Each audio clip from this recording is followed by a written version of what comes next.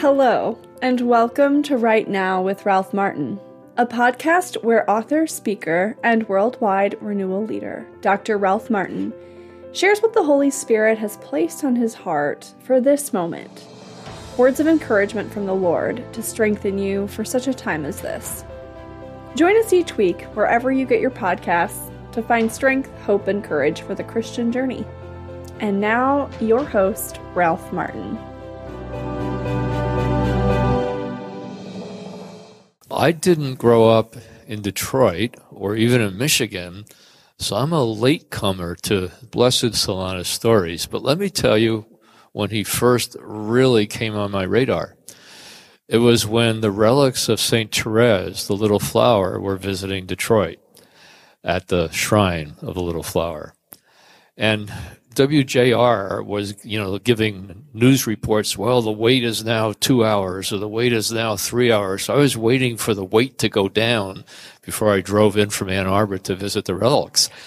And while I was waiting in line, everybody was telling stories about how the Little Flower had answered their petitions and also how this person named Blessed Solanus had answered their petitions. So I say, wow, there's somebody in Detroit doing what St. Therese does all over the world right here in Detroit. And so that really got me interested in Blessed Solanus and a nice little book that really tells a lot of these stories and gets into the heart of Blessed Solanus is called Meet Solanus Casey. A lot of the people in the monastery really weren't terribly in awe of him. And when he started playing the violin, they sometimes turned the radio up loud so that he'd stop, and apparently he really loved to play the violin, but word is that he wasn't that good at it and people didn't really like to hear it very much. So, he wasn't like a hero all the time in the monastery, according to what Brother Leo and Brother Richard have told me. But anyway, what I see in Blessed Solanus says he was ahead of his times. Every saint is ahead of his times because every saint is already living in heaven in a certain kind of way. And what I see in Blessed Solanus is this remarkable union between holiness and evangelization. And there is a very profound link between holiness and evangelization. And this is very relevant for us today as the whole church focuses on really holiness and evangelization. And what we see also in Blessed Solanus is a remarkable integration of the contemplative dimension of the Holy Spirit's working and the charismatic working of the Holy Spirit. I didn't really do an extensive study on this, but you can see, besides his deep union with the Lord, you see the gifts of the Holy Spirit working through him in a remarkable way. You see the gift of healing.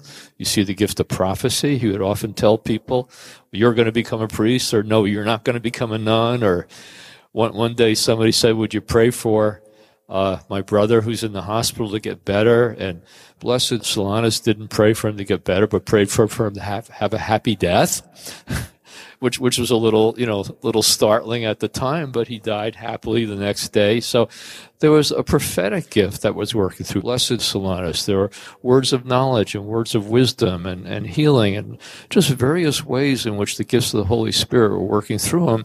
And the integration of the contemplative and the charismatic workings of the Spirit are, I think, very important to notice.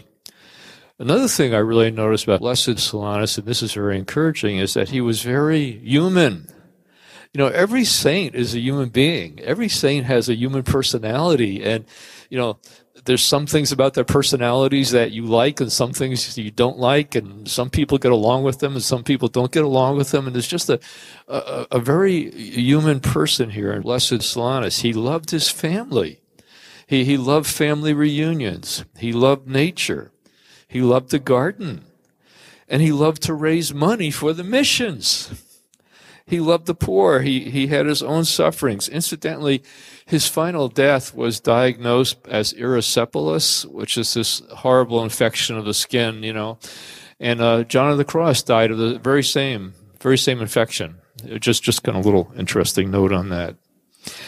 Now, the Mass Association, where you make a donation, you're remembered in the Masses of the Capuchins.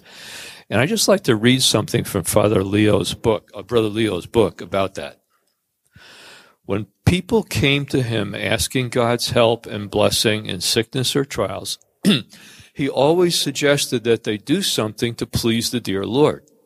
He would often get them to promise more frequent attendance at Holy Mass, reception of Holy Communion. He would also suggest that they make a financial offering for enrollment in the association. And the people at Our Lady of Angels soon noticed that when Blessed Solanus enrolled a person in the Seraphic Mass Association, wonderful results and even cures were the outcome. They'd go back to him with profuse thanks, but he always attributed the favors to the merits of the Holy Mass and urged them to give all thanks to God. There's like 7 or 8 notebooks filled with notations. Over 6,000 notations in Blessed Solanus' own hand, chronicling what happened after people signed up for the Seraphic Mass Association.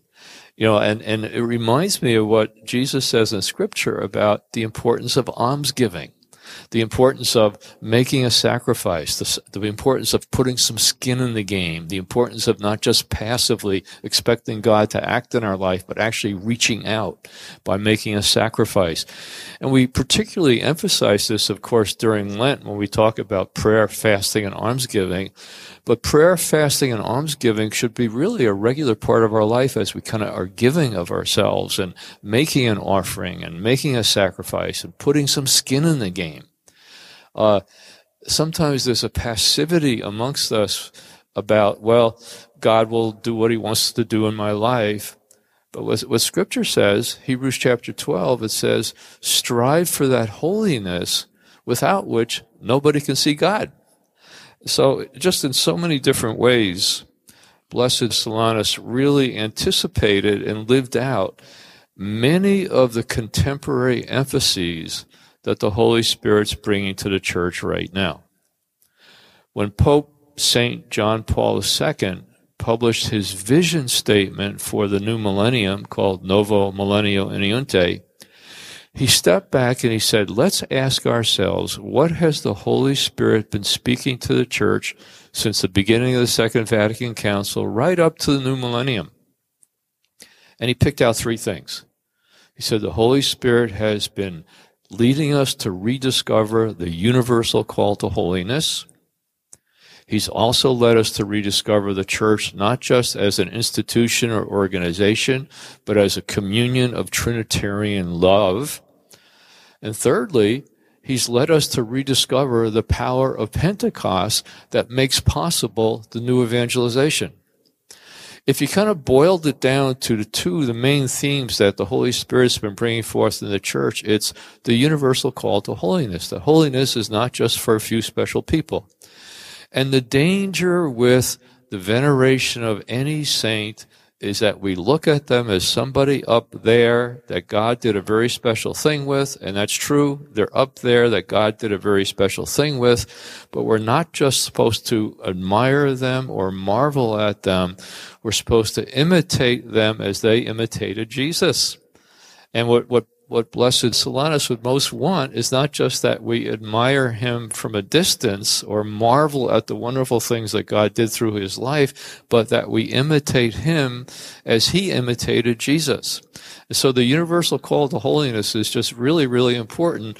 And my hope is that the beatification of Blessed Solanus will lead us all into a renewed commitment to that yes to the Lord, to prayer and fasting and almsgiving and reaching out to him and offering ourselves for the action of grace in our own lives to bring about transformation and healing in our soul. Then in Mission of the Redeemer, which is John Paul II's missionary encyclical, there's a whole chapter called Missionary Spirituality. And section 90, it says the call to mission derives of its very nature from the call to holiness. The universal call to holiness is closely linked to the universal call to mission. Every member of the faithful is called to holiness and to mission. And a lot of us Catholic lay people in particular, kind of have a little resistance to really believing that or really accepting that. There's a deep tendency in us to say, well, that's really for priests and nuns, or for people who work full-time in the church. I'm just a Catholic layman, Well, just think about that for a moment.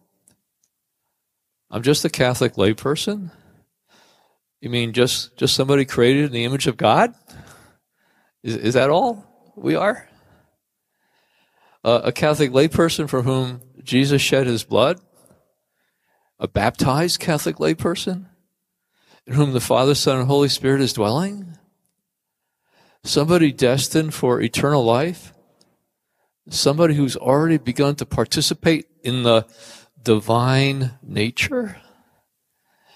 It's almost impossible to take that in with our minds and hearts.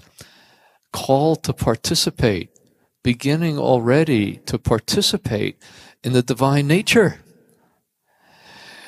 And another thing, do you realize that the only people who ever make it to heaven are saints? Now don't get discouraged now. You don't have to be a canonized saint to make it to heaven, but we have to be completely surrendered to the will of God, completely devoted to loving God with our whole heart and mind and soul and strength, and our neighbor as ourselves. Every attachment to sin, every affection for sin, banished from our life. And the sooner that happens, the better, right?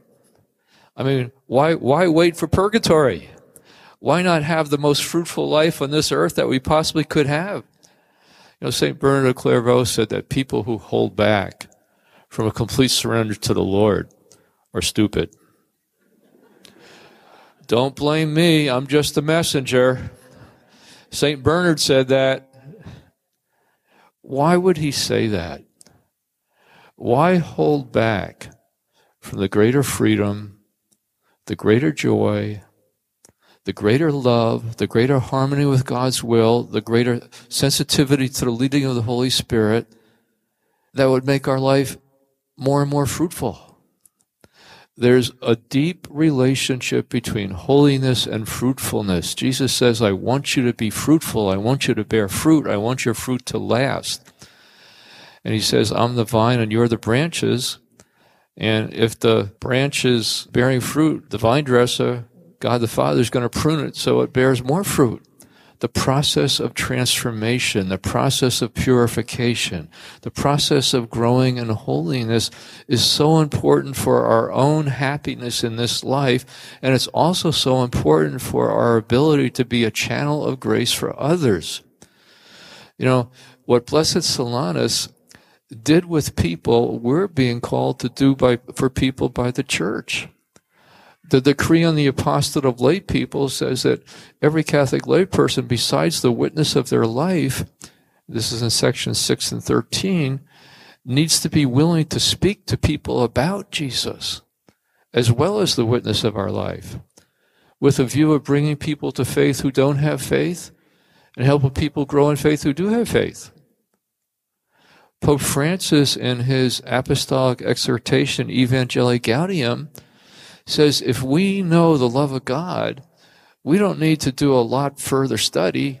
But he says if you know the love of God, you know enough to go out and tell other people about the love of God. And then later on he says all of us are called to preach the gospel, not the formal preaching that a priest does, but the informal preaching that all of us are called to do in the conversations we have with people that just happen accidentally along the way, or with neighbors or relatives or at family gatherings. And then he says, if the conversation lends itself to this, we should actually be open to praying with people at the end of the conversation, just like Blessed Solanus did. A lot of times we say, people tell us a problem, or we've heard their difficulties and we don't know what the solution is. And that's where we can say, well, look, I don't know what the answer is. I don't know what the solution is, but let's turn to the Lord Jesus who's with us. He promised wherever 2 or 3 are gathered in his name, he's there. So he's here right now. It's not just us trying to figure it out on our own. The Lord is here. Let's open up these problems to the Lord. Let's open up these difficulties, these sufferings to the Lord. Let's ask for his help, for his wisdom. So in so many ways, Blessed Solanus models for us what the church is really calling all of us to do, to give a wholehearted yes to the call to holiness and a wholehearted yes to the call to evangelization, and really recognizing that this isn't like an extra special thing that special people do, but this is something that every single baptized Catholic is called to fully live, a life of holiness and a life of mission, really wanting to be used by the Lord as a channel of grace for other people. And the more we're one with the Lord ourselves, the more we'll be a channel of grace for other people. So I think that the example, the lesson, the life, the incidents, the anecdotes, the stories about Blessed Solanus are not just something to make us marvel or entertain us, but something to inspire us and call us on in our own calls, in our own vocations, to be fully devoted to a life of holiness and fully devoted to a life of willingness to be an instrument of grace for others in evangelization. This podcast is brought to you by Renewal Ministries, part of the Renewal Podcast Network. If you are enjoying this podcast, we invite you to help us spread the word by leaving us a rating or review, following or subscribing to this podcast, or sharing on social media. Until next time, this is Right Now with Ralph Martin.